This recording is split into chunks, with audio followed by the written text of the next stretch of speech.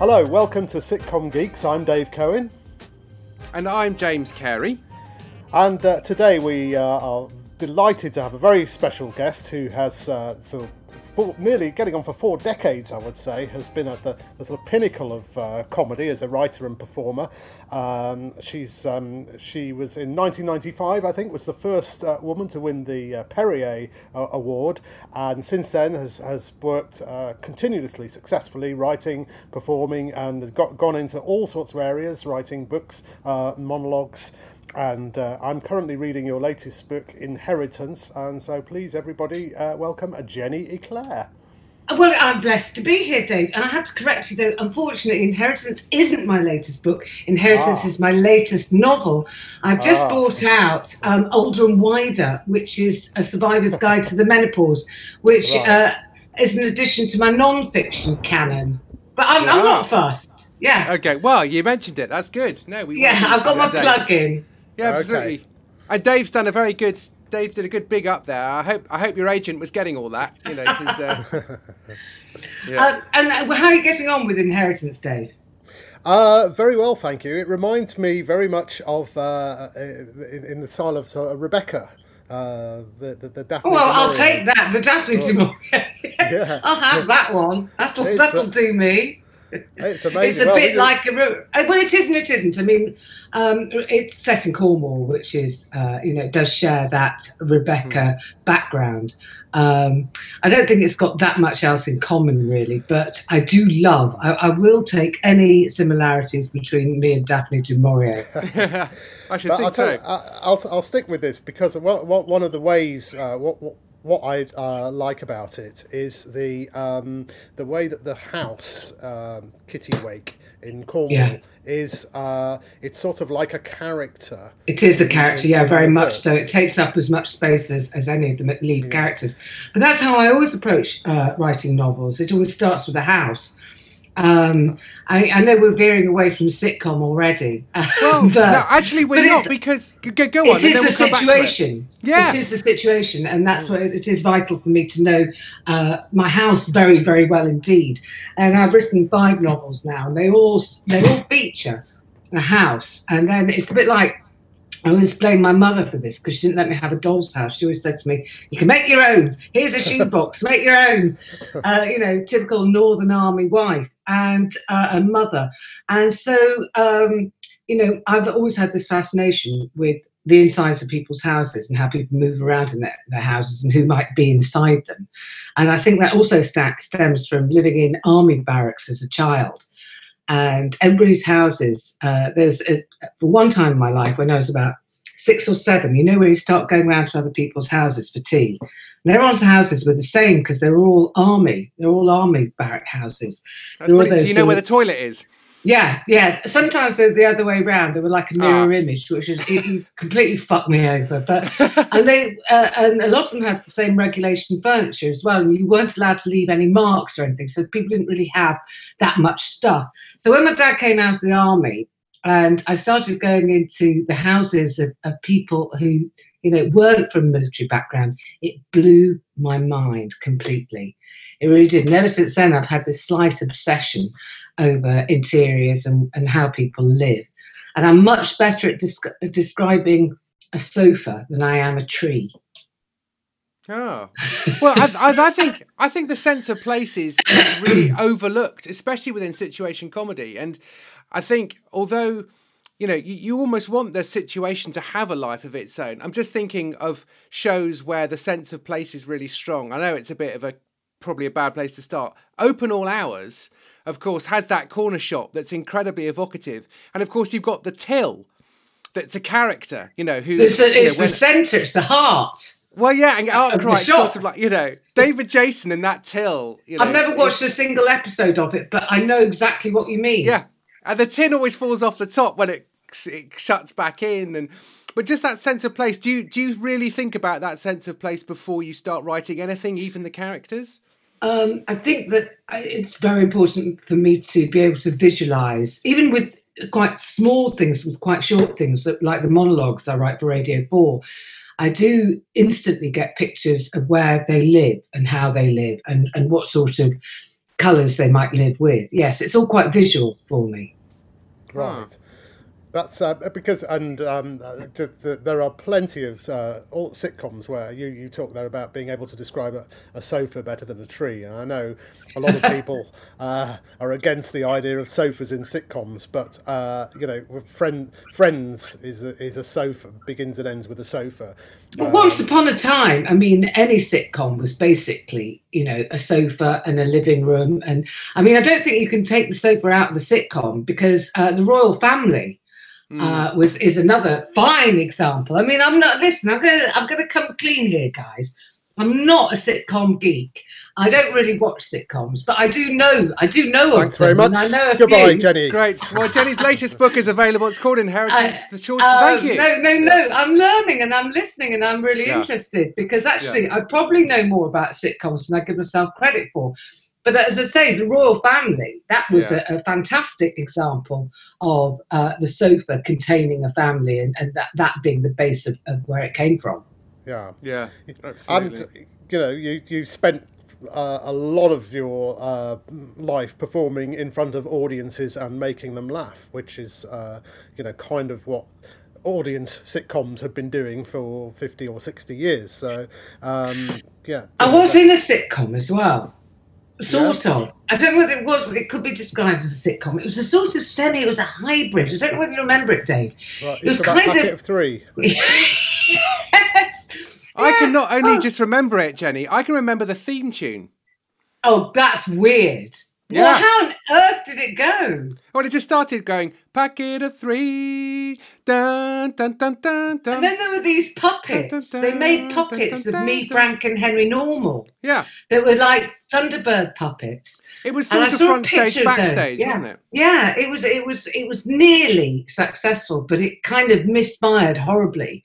And the premise, again, the situation was the Crumpsall Palladium, which was Henry Normal came up with. Henry, of course, was miserably fired from it after the first series, and it was all his idea. I mean, it really was disgraceful how people behaved. And of course, he just fucked off and founded Baby Cow and made an absolute fortune and made brilliant things, and actually showed everybody at Channel 4 that they'd made a bit of a mistake. But there we go. It was set in the Crumpsall Palladium, and it was backstage and front stage, exactly as you just said. So you'd have real live guests, and they ranged from being sort of stand-ups to more special acts. I remember there was a motorbike act once. That was quite ridiculous, because he actually rode his motorbike through the theatre on this really badly made sort of piece of track that some blokes had knocked up in the afternoon. He just thought, well, he could die. It was. I remember the first review I read of it in Time Out. I was at a train station, and literally the first episode had gone out, and I picked up this copy of Time Out. And I remember reeling back from the review. There was a photograph of us, and the review started with the words that I've never forgotten, and they just said, "May God forgive everyone." I'll start that again. May God forgive everyone involved in this Texas-sized turkey. Time Out were renowned for just being mean, for the and sake this sense of shame that went through me. And I remember closing the copy of Time Out really quickly in case anybody sort of saw the review and recognised that I might be the girl in it, because I was a girl then. This absolute, that thing where you just want to shed your own skin because you're far too embarrassed to be in it. Yeah, absolutely. Yeah. I mean, it was quite dodgy, but I think it had elements of something that could have been quite special. I was thinking about that show because obviously talking to you today, but I was thinking about it, and the interesting thing that hadn't struck me at the time, but thinking now, is that the three of you, you all began as poets, you and Frank and Henry.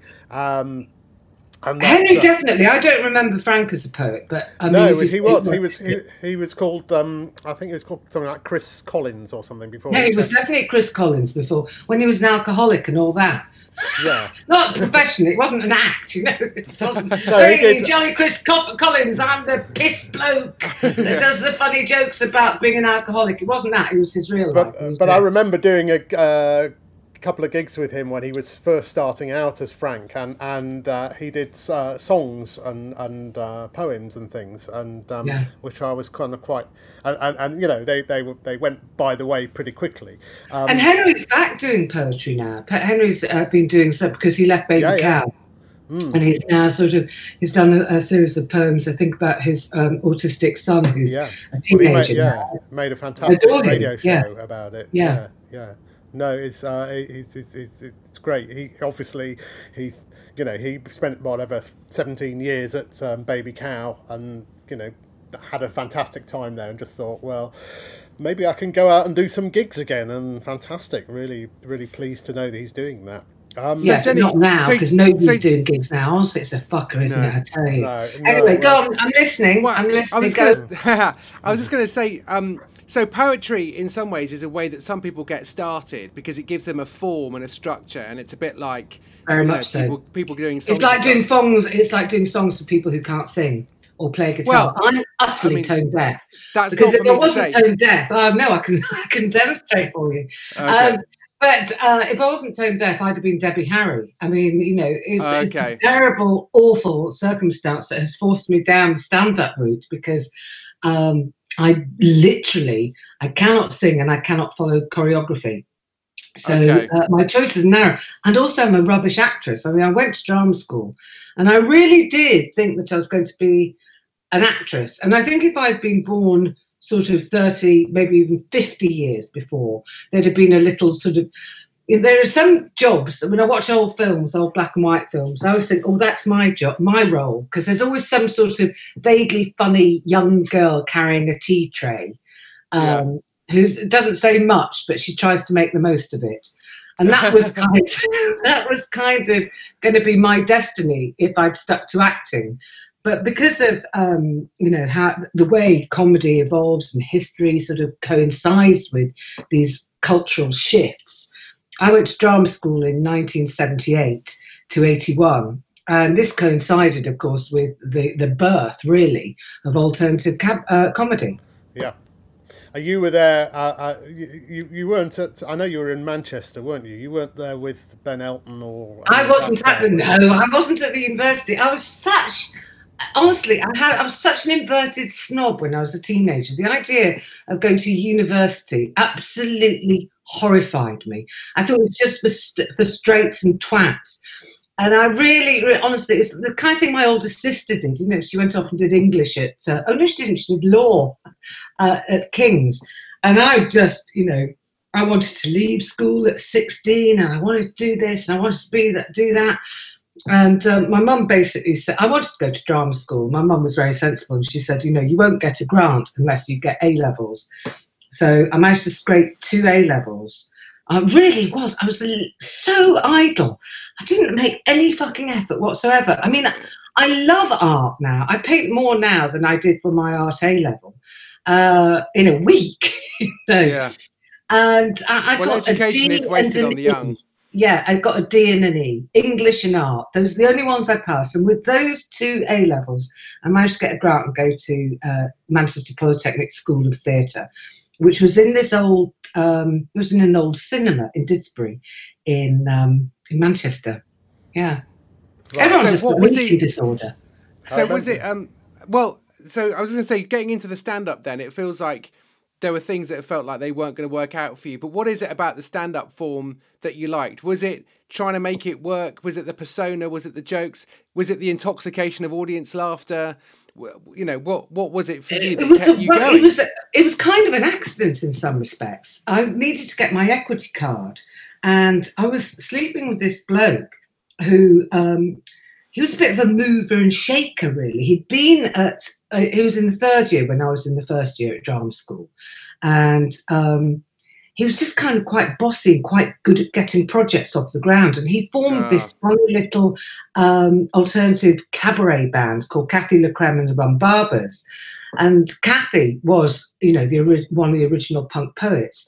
And one of the girls at my drama school had gone out with John Cooper Clarke. And as soon as I heard John Cooper Clarke, I was completely convinced by it. I thought he was great. And so, at first, the very first gig I did a poem of Kathy's. And I thought, I can't just copy her stuff. I've got to do, one of these on my own because, one thing I'm not is a cheat when it comes to performing and, using other people's material. Even then, felt very, very wrong. So I started writing my own stuff.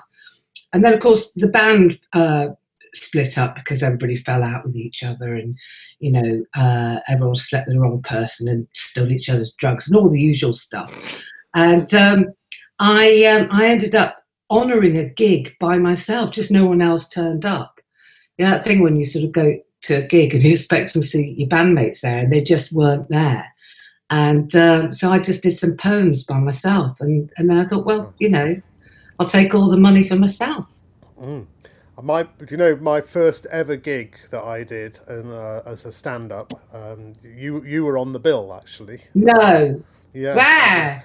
It was the Earth Exchange Vegetarian Restaurant. Oh, I love the Earth Exchange. Run by Kim. Wasn't it a bloke called Kim? Kim Wells, yes, that's right. Yeah. He was a nice bloke. Far too nice for us lot. Yeah. He really believed in what he was doing. It was a tiny room, vegetarian restaurant, and most of the people there had gone to eat food, and even though they'd been going for years, he'd sort of get up at 8:30 on the Monday evening and say, right, okay, we're doing a comedy show now, and whether they liked it or not. People sort of eating their tofu sandwiches, going, what? There's a lot of mung beans, a lot of bean sprouts, and all that sort of thing. Tofu sandwiches. It was really hot. Do you remember the other hot one as well? The one that was really hot. All these places, they were so tiny. And we basically spent 10 years performing in armpits. There was one called Bungees. Do you remember Bungie? Oh, yeah. Bungees very well, yeah. And that was on Timpan Alley, and it had been a folk club, hadn't it? I think Bob Dylan had played there. Legendarily, it's said. Yeah, I'm actually reading David Mitchell's new book, Utopia Avenue. Right. And I think our David Mitchell for the sitcom geeks listeners, I think. No, not that one. I did like Peep Show. When I said at the beginning I wasn't really a fan of sitcoms. Really liked Peep Show. I thought Peep Show was brilliant. And I think he might even mention Bungees in Utopia Avenue. But those are the days because we were so early on that. There was quite a mix at that time. It wasn't just straight stand-up, was it? No, in the early 80s. It was... when did you come along? When did you jump on board? Well, this was early 1984, and the bill in this tiny room was the Joan Collins fan club. Julian Clary. With Julian Clary, with Fanny the Wonder Dog. John Hegley and the Popticians, so that's John and his band. Yeah. And you... And I was the tryout spot, and weirdly, I discovered years later, Maurice Gran, as in Marks and Gran, was in the audience. No, and how peculiar! I know. Yeah, I met him got to know him about 20 years later, and he said, I remember I saw you, and he mentioned that bill, and I obviously always remembered it because it was my first ever London gig. And he said, and I got up and Julian Clary made an idiot of me, which of course Julian always basically used to do. But with such grace. He used to do it with such grace. Yeah. And Julian is one of the most elegant performers, always was. I was he did get people up on stage and all that kind of thing, but I never felt bad for them. I always thought, no, you're going to be all right. Julian's going to look after you, really. It's not going to be horrible. It's not going to be humiliating, yeah. But the reason, one of the reasons I mentioned this partly, not just for a little trip down memory lane, but although for the benefit of the listeners, a fact sheet and flow diagrams will be available in the show notes. We'll actually we'll do a test at the end. Yeah. We'll do a quiz. But do you remember back then there were quite a lot of variety acts, Dave? Do you remember? It wasn't just stand up. Well, Jongleurs was the home of you got all sorts. I remember Theatre de Complicité began their career. Yeah, they had at high Jongleurs. ceilings, so you could have jugglers, and you could have stilt walkers. And you could Well, have it's called Jongleurs. I mean, presumably Exactly. it's got a. Yeah, I mean, yeah. it's a variety show, Yeah. and Yeah. that comes out of the music hall tradition, and so I think listeners people who are listening who are say under 35 may be thinking, what are these people talking about? I mean, I'm 44, so I can kind of remember a little bit of both, but actually the way in which stand-up is done now, I mean, the effect of someone like Eddie Izzard, he just sort of shifted stand-up in a particular direction. And now stand-up just kind of bears no relation really to what was, the variety stuff that you're talking about was, was some of it was like novelty back, acts, and I think so. Well, it was coming back before we were so rudely interrupted by Corona. But because I go up to Edinburgh most years, and that's all. When you go to Edinburgh, you do see a sort of huge variety of stuff. I think spoken words come back a little bit more. I think comedy is in good hands. Well, it was in good hands. Everyone was doing all right, and it's the saddest thing in the world. And I feel appalling for. Because that there are there's a handful of people, probably more than a handful of people, who were going to crack through to the big time this year, whose time had come. There's that sort of juicy sweet spot for a lot of comedians when, their material is on point, they're experienced enough to really kind of show themselves off properly, and everything is all lined up. And it's all ready to go, and it's just such a cruel thing to have happened. Yeah, I think just to kind of get a quick update on that actually, because it has been a desperate time. Some comedians have kind of risen to the occasion in some ways. Also, the government has said they're going to give some of the money from that they're hoping to save theatre fund, to stand up. A little bit, yes, but we don't know who or how yet. But and the other silver lining is that, as we all know, those of us who are sort of done stand up at grassroots level, it really doesn't take much to make a venue. You can open, you can, as we were saying, all those rooms above pubs. There will always be rooms above pubs. There will always be, that community centre, the church hall, all those places. You can put stand up on anywhere. Yeah. And if the Edinburgh Fringe has taught us one thing, it is very much that any room can be turned into a venue. Absolutely. And we've all played them. And also, Edinburgh Fringe taught me is that my gigs have always been socially distanced in terms of the amount of people that end up seeing. I know, when you can go and go, well, there's 3 people in. I think we're allowed. Yeah, I mean, I'm surprised if Edinburgh Fringe isn't just going ahead as normal, really. The only person who is going ahead with it is Arthur. Arthur Smith is going ahead with his walking tours. Yeah, he is. Yes, great. Well, I know. Well, in fact, because I was going to be. We'd had about 2 or 3 meetings. I was going to be writing his Edinburgh show with him this. What a new show!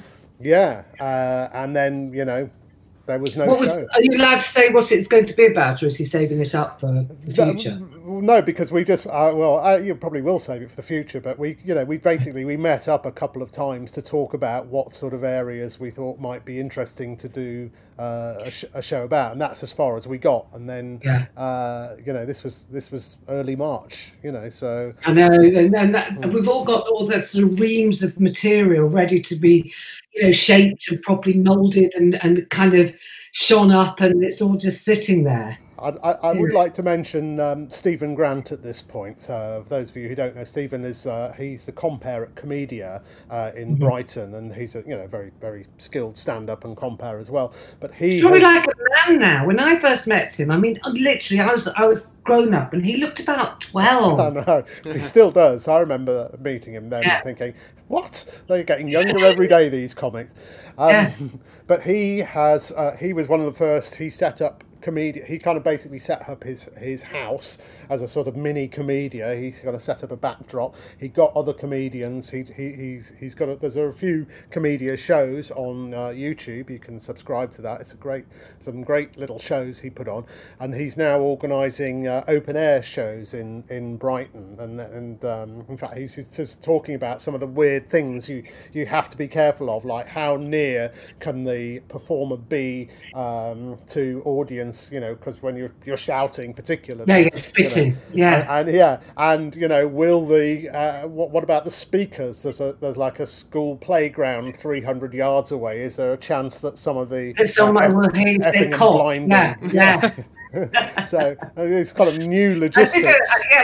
This is one of the reasons why I've always thought shy of doing outside gigs. I remember doing, I think I was still doing poetry. I must have been. Jeff, Jeff, my partner, who's he's in the house. He's still knocking about, and he came to pick me up. And it's gone all right, but there've been, it's never easy to control an outside space. It just isn't, especially when it's one of those.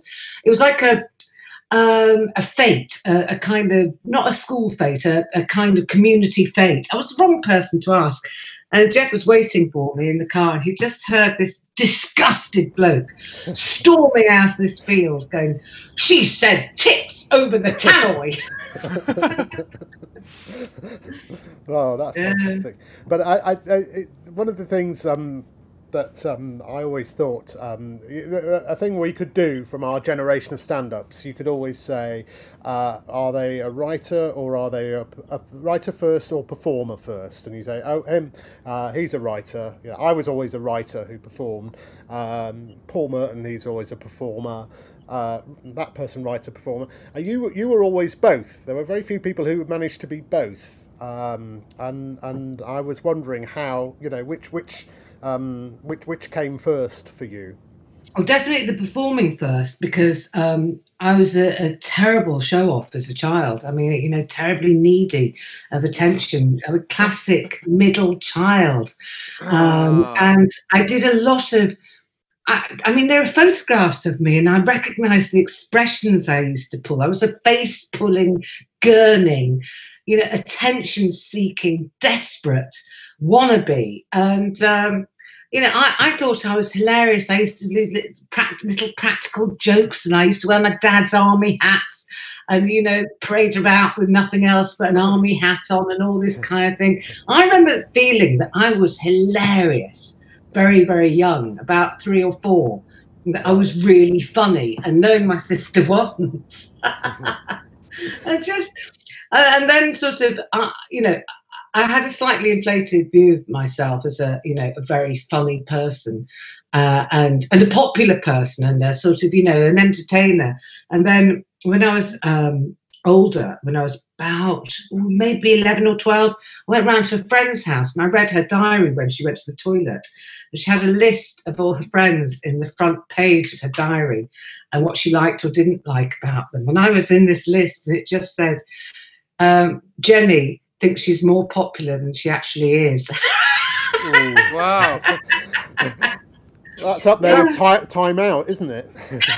Isn't it funny? I can remember these things, these barbed comments. It's probably that sounds like an Edinburgh show, doesn't it? Jenny thinks she's more popular than she actually is. I got another review from 3 weeks, or the Fest was, for a play that I'd written called The Andy Warhol Syndrome, that simply said, Jenny Eclair thinks this play is cleverer than it is. I've got a review once for a show that I wrote called Dog. And I remember it was Backstrap God. Yeah. And it was this very, very famous reviewer came to see it, a woman called Joyce Macmillan from the Scots. Oh, I remember. Yeah. And she basically, in a sort of 1,500 word article about the great shows on the Fringe and everything I've seen, and it was sort of buried about 3/4 of the way through. I saw Dog, which was a real dog of a show, and that was it. And then she went on to something else. And I was doing. She couldn't even be bothered to give it 500 words. That's kind of the most painful thing. You're going to slag me off. At least spend 20 minutes writing the review. the worst thing was that I was also doing a show that year called The Cutting Edge Comedy Store Show, and this guy John Connor, who was the producer, he was a critic, and I said, "Oh, look what Joyce McMillan said about my show, a real dog of a show." And rather than saying, "Oh, Dave, you poor thing," he said, "Oh yeah, Joyce McMillan, I really like her. She's a fantastic critic." Well, thanks, John. She just called my play a dog, you know. Yeah, sensitivity in the world of comedy sometimes can be lacking, can't it? I mean, I think there's the trouble with spending a lot of time with a lot of comics is you realise that they're on the scale of sort of social misfits. There's quite a lot of us are very much on that scale somewhere or other. But going back to the writing or the performing, so I definitely, before I could write, I was showing off. Then when I was able to write, I went to, as I said, my dad was in the army, and I went to this rather progressive school in Berlin. And they just, excuse me, I'm drinking Diet Coke and I'm burping disgustingly. Oh, did you hear that? There that it was is. appalling. Yeah. You must have did that. I never burp. I'm saying seriously. That's about the 5th burp I've ever done in my life. I'm glad that's been captured on air. I really am. Right. Yeah, that's staying in. It's such a rarity. Okay, so I went to this funny school, this international school, and they just encouraged you to be really creative. And there was a lot of it was sort of hippie, but not with no hippie morals or anything like that. It was just very creative. There's a lot of lying around, drawing around each other, and story writing. They just encouraged you to write stories and illustrate them. And I just loved that. I really got off on it. And then my dad, he was a part-time spy, and he took some, I know he's dead now. That's another Edinburgh show right there. You just no wonder you've done the Fringe so many times. Your life is incredible, Jenny. Well, it's not really. I mean, he was only part-time, and he got caught. Well, that makes it more interesting, not less interesting.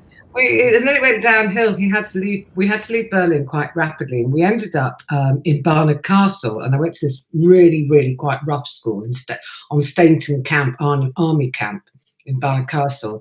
And there they didn't, they weren't interested in you writing stories or drawing pictures. It was all about maths. You had to be able to do maths, and I'd never done sums. And I remember my first day there, where we did a maths test, times tables test, and I was about 8. I'd never done this kind of maths. I had no idea. And at the end of this test, you had to all stand on your chairs. And those with 10 out of 10 could sit down. And those with 9 out of 10, now sit down, 8 out of 10. Oh. I got 1 out of 10, and I was the last girl standing. And there was a moment where I remember this quite clearly, where I couldn't decide whether I was getting off on being the only person left standing on a chair and everyone staring at me, whether I quite enjoyed that, or whether it was the most hideous experience of my life. And I think quite a lot of my stand-up experiences have been that same mix of kind of knowing I'm failing, but still liking being the centre of attention. If that makes any sense. It makes total sense. Yeah, that's such a great moment, isn't it? Sort of. And it does make sense, and I don't want to kind of overstate the business about women in comedy. And I'm sure you've been asked to talk about this lots of times, but I mean, there were, when I started out, there were 3 or 4 women doing comedy. Oh, I think we're not counting enough. I reckon, Dave, that there were more than that. It was just that we never saw them en masse. There were, when I think back, because there were kind of women that might not have been doing straight stand-up, but were doing comedy in other ways, like Denise Black and the Cray Sisters and Sensible Footwear and people like that. And they were singing their comedy songs, but they were still involved in what I call the comedy circuit. And I think we're missing a few of those names have just got lost in time, and I think that if we recounted, there were probably about 20. I once had a little drinks party at my flat for all the women in comedy, and I know there were at least 15 or 20. Drina Durrell, Linda Smith, Julie Ballou. I mean, through the 80s, there were, and Brenda Gilhooly. What happened, I think, was that the opportunities for moving into television were very, very tiny. And it seemed that once somebody got through that door from the circuit into telly, that door got shut immediately. And what that did was it instilled a sort of terrible competitiveness in me. I don't think every woman got that. I think particularly for me, I was very, very jealous when other people were successful, because there was such an atmosphere of, if it wasn't your turn, if you didn't get through, you might never get through. It didn't seem very, very fair. It didn't seem very shared out. I also was very jealous when a new name came up. I remember the first time I saw Jo Brand, and it was at the Tunnel Club. Which, do you remember doing the Tunnel Club, Dave? Oh, very well. Yeah, I remember I remember once hearing Harry Hill throwing up in the toilet before he went on stage. Just through sheer nerves. It was one of those things. There was that toilet in the corner, and I just says, and anyway, I'd been on and sort of just got away with it by the skin of my teeth or whatever. And Jo went on; she absolutely stormed it. And I remember this feeling of absolute sickness, thinking, "Oh, she's just leapfrogged over me. I've been doing this for years, and she's just completely, she's run by me. You know, I've been overtaken." Well, that's kind of what I'm sort of thinking about as the reason that I mentioned the women thing, because I was thinking of Frank Skinner in particular, but also like someone like Nick Hancock, for instance, who, you know, these are two great talented performers. Excellent comic, yeah, you know, brilliant. But the number of chances that they got compared to, say, the number of chances that, for instance, Felix Dexter, who made an absolutely brilliant pilot, which didn't get aired, and that was it. And then you're talking about yourself. You got one shot, but I remember Nick famously did something. I think it was like 26 pilots before the sport program. Holding the Baby. Yeah, I think that was the whole series. But this is radio we're talking, is it? No, TV. Oh, really? Pilots. Yeah, he made loads and loads, and so there was this, you know, kind of sense that we know that Nick is great and he looks great on telly. We're just going to keep going till we find the right vehicle. Yeah. Whereas I felt at the time, somebody like yourself, maybe, that, you know, okay, well, she did pack it a 3, which was a classic Channel 4 early days of alternative comedy.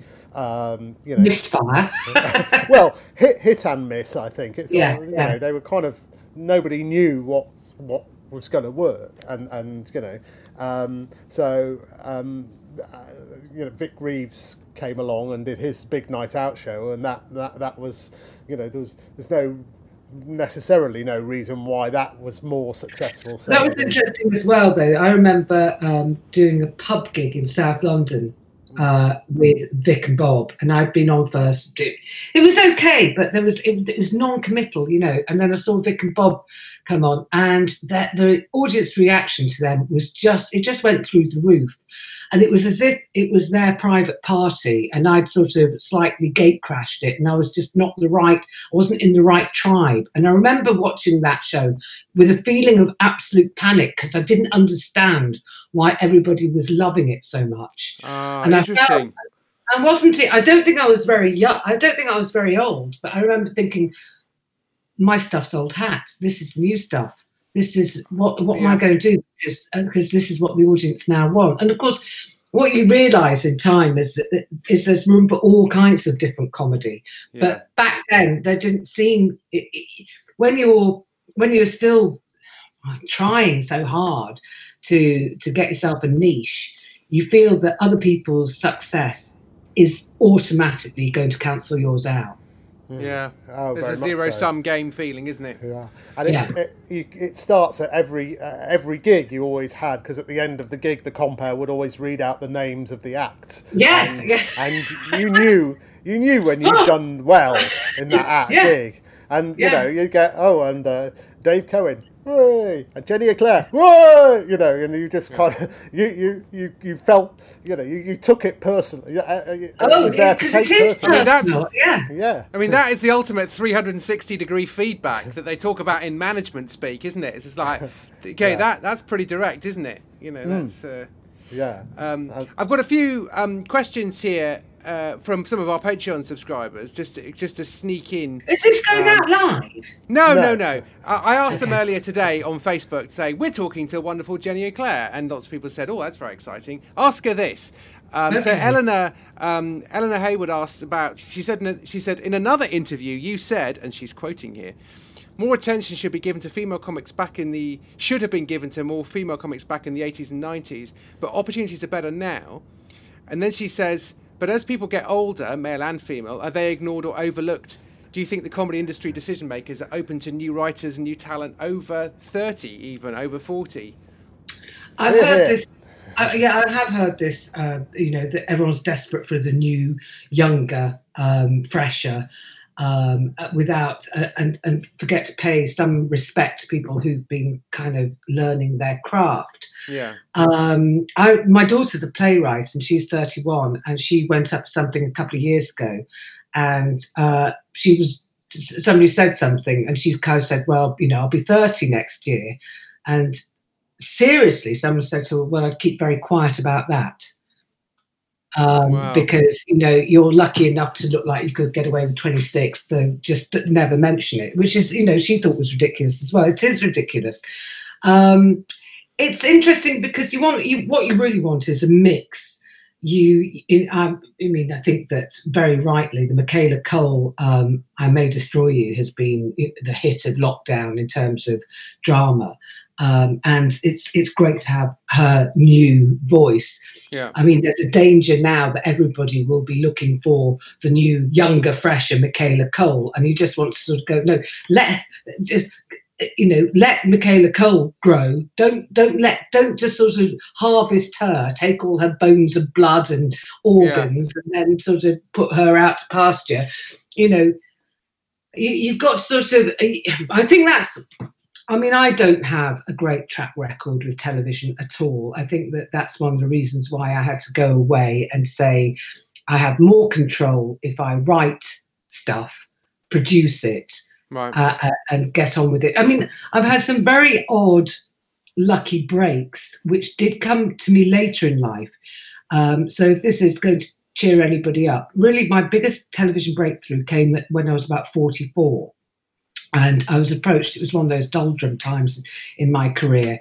And I'm listening. I'm 44. Carry on. Okay, well, it's yet to happen then. So I got a phone call saying, Avalon here, and we've been approached. And I don't know whether you'd be interested because the title of the show is Grumpy Old Women.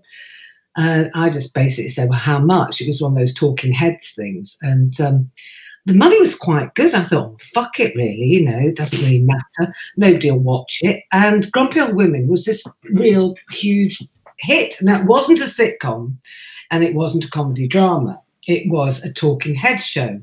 But it was put together with a great deal of skill by a female TV producer called Judith Holder, who I've since worked a lot with. So she was a TV producer, and we had lunch together after the series had proved to be a bit of a hit. And I had my manager with me, and by the time we'd finished lunch, it was decided that we were going to write a live show, a live Grumpy Old Women show. So, you know, the opportunities can come from really odd angles. Yeah.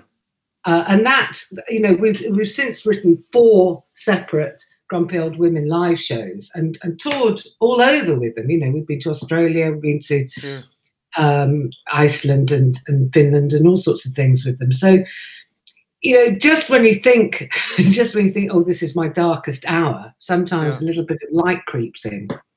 Yeah. I mean, I was talking to Milton the other day, Milton Jones, I write his radio show with him. Yeah. And he was saying that actually one of the things that he's most proud of is that he's just kept going. And I totally agree. Yeah.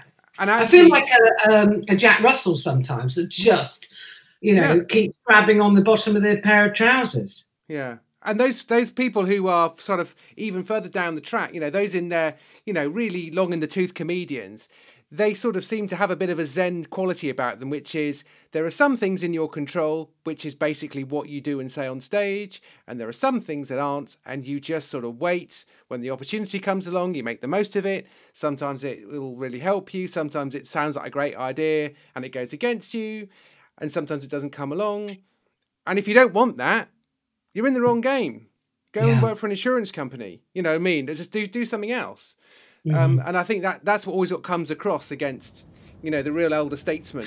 I still think, though, that some people have slipped through the net.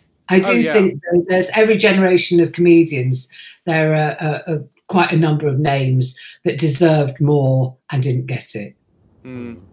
I think just to go back to Eleanor's question, and I think in terms of always looking for new and things. I think that there is an instinct everywhere in any art form that people are always looking. People see something successful, they want to find a younger version of it. But I think there is also in comedy a sense that new doesn't necessarily mean young, and you can be 30 and 40 and 50 and not have done anything previously. I mean, someone like Ricky Gervais, for instance, was in his mid-30s before anyone knew who he was.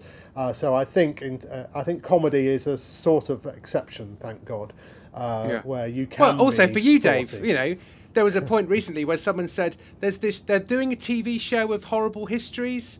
Do you fancy writing some songs? You know, and that was just like, that wouldn't have come if you'd packed it in and done something else. Yeah. You know what I mean? And you've got to hang around for the opportunities. Yeah. You've got to be there. Yeah. Very much so. But I do think that it's radio. I mean, I think it's weird that there isn't a sort of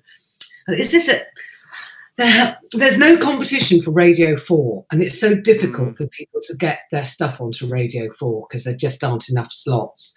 Yeah. And it feels very much that there could be, instead of Radio 4 Extra, why isn't there a Radio 4 Extra, which is just, for new comedy, new writing, new experimental stuff, But I don't run the world, which is a shame. True. I mean, the closest to that, and I've got a question about that in a moment, is Audible. I think are getting there. So I think Audible are trying to. When I was last in contact with Audible, they were saying we're looking for stuff that isn't Radio 4ish at all. So, but it's really? Still... Because I'm a huge fan of Audible because, and I've noticed very much over the last couple of years, I have a condition called dry eye syndrome, which means that my reading capacity has. It's got to be limited because my eyes get very dry, and I have to read everything in very big print, which is annoying. So I've switched most of my leisure reading to Audible, and I've noticed in the last couple of years that things aren't being read straight anymore. You're getting fantastic productions. There's a book called Daisy Jones and the Six about a fictional band who are a bit like Fleetwood Mac, and that's got a proper cast. It is cast like a radio play, and it's fabulous, and more and more are being done like that, where there's as equal emphasis on the performance as the book itself. Yeah, but the beauty of that is radio is. I mean, hey, we're doing a podcast. It's cheap.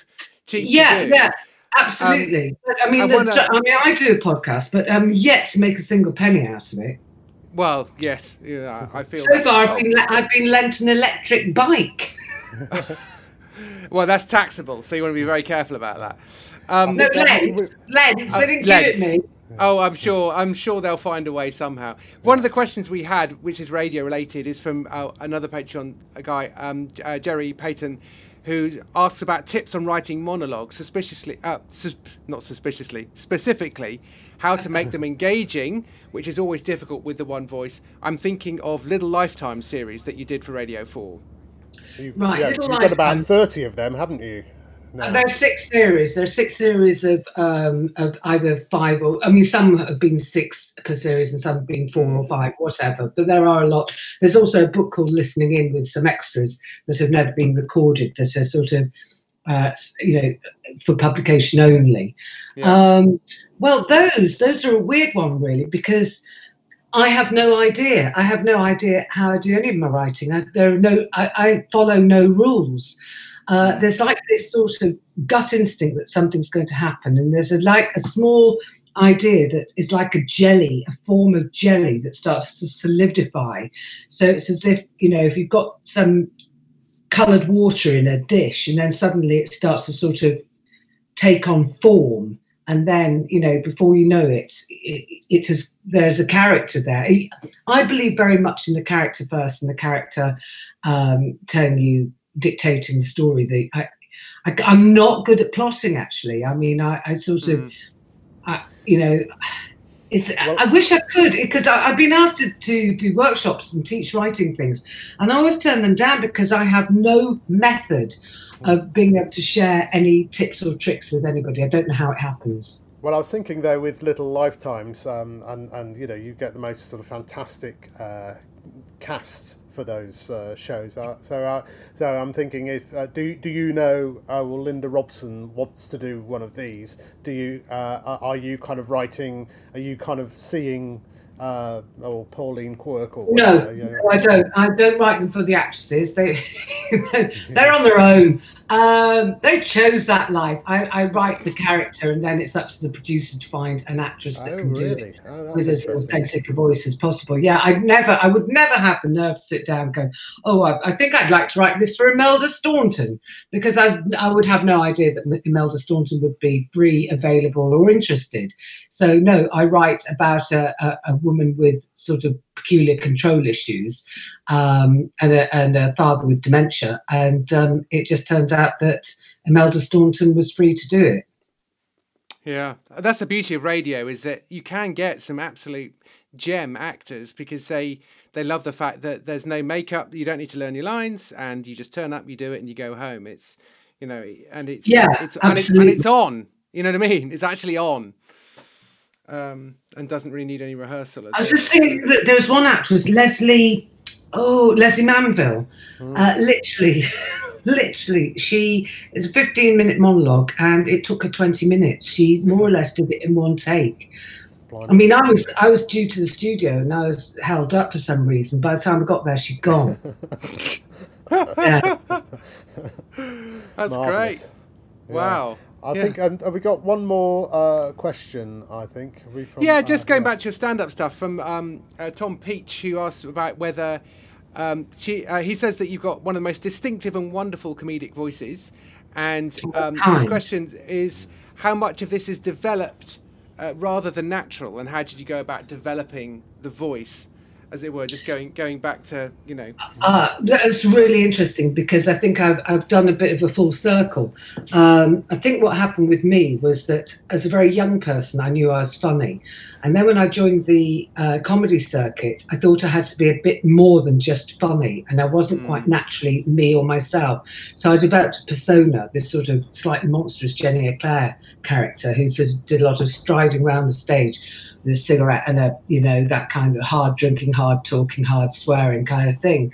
And it sort of did me a lot of good, but I had quite a lot of sort of mental problems with it, because I felt like two personalities.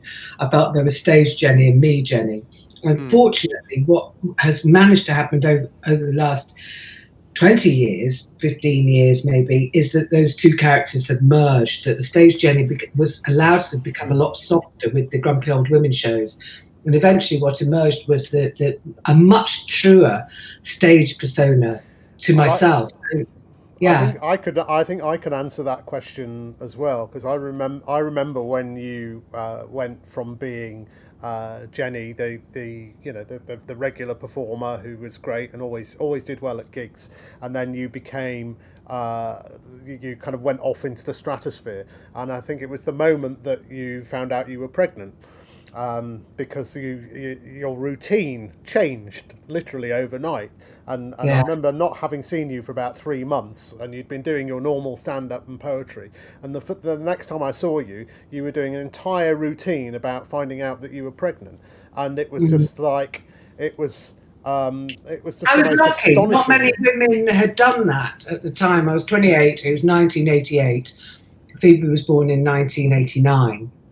I got a lot of mileage out of her, and and child benefit as well. So it's all silver linings, and I think that was a life-changing moment, and it also sort of gave me a massive kick up the butt because I realised that there were two ways my career was going to go. I was either going to be a stay-at-home mother for longer than I was going to be comfortable with, or I was going to have to get this career of mine into some kind of shape so that I had some kind of, I was going to get back into it.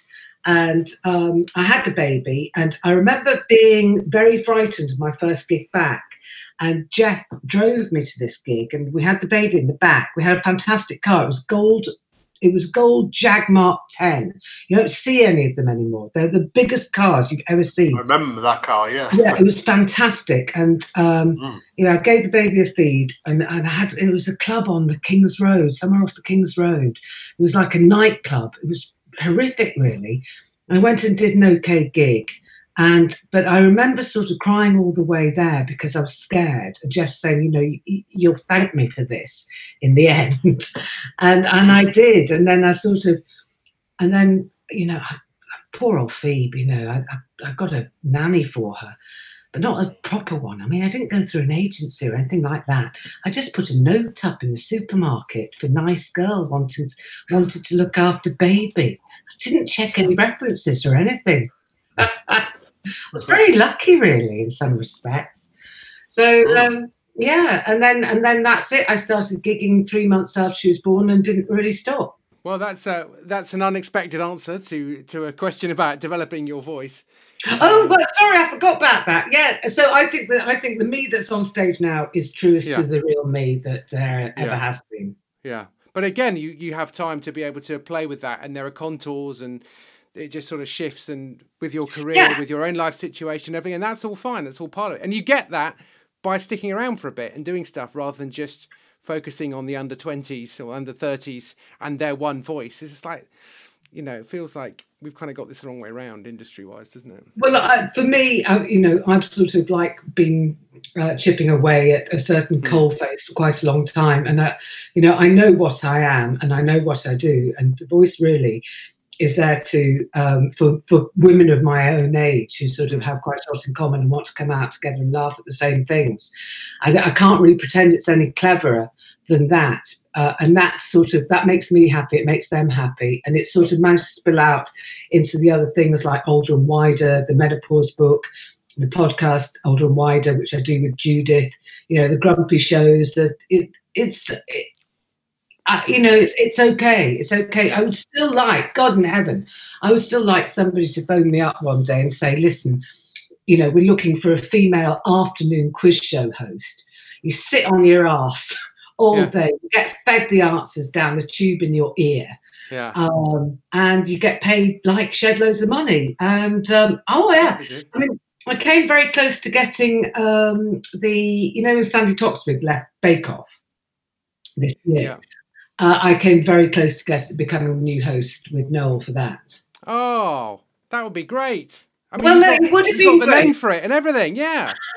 Well, no, it didn't quite work. I mean, I'm really fond of Noel. Noel's fond of me, but we had an audition together and it didn't gel. And I wouldn't have cast me either. I was trying too hard, and because I was trying too hard, Noel started trying too hard, and it just wasn't natural. It wasn't, so sometimes they sent me a really massive bunch of flowers, and that's always when you come second. Okay. Well, second's pretty good. And but meantime, we'll look out for opportunities for you, Jenny. And afternoon quiz show hosts. Anyone listens to this podcast, but they should probably go and listen to your podcast as well. What's the name of it again? It's called Older and Wider. Wider. Yeah. Which is the title of your latest book as well. Yeah, the non-fiction, Older and Wider, A Survivor's Guide to the Menopause is a sort of comedy guide to the menopause, and Older and Wider, the podcast, is out every Friday mornings. It's me and my friend Judith Holder, and we're a sort of town mouse, country mouse duo, and she's just got a new puppy. And I've got very little to offer, but there we go. Excellent. Well, That's fantastic. And well, thanks very much, Jenny. It's been a pleasure to. Well, lovely to see you, and lovely to catch up, and all the very, very best indeed.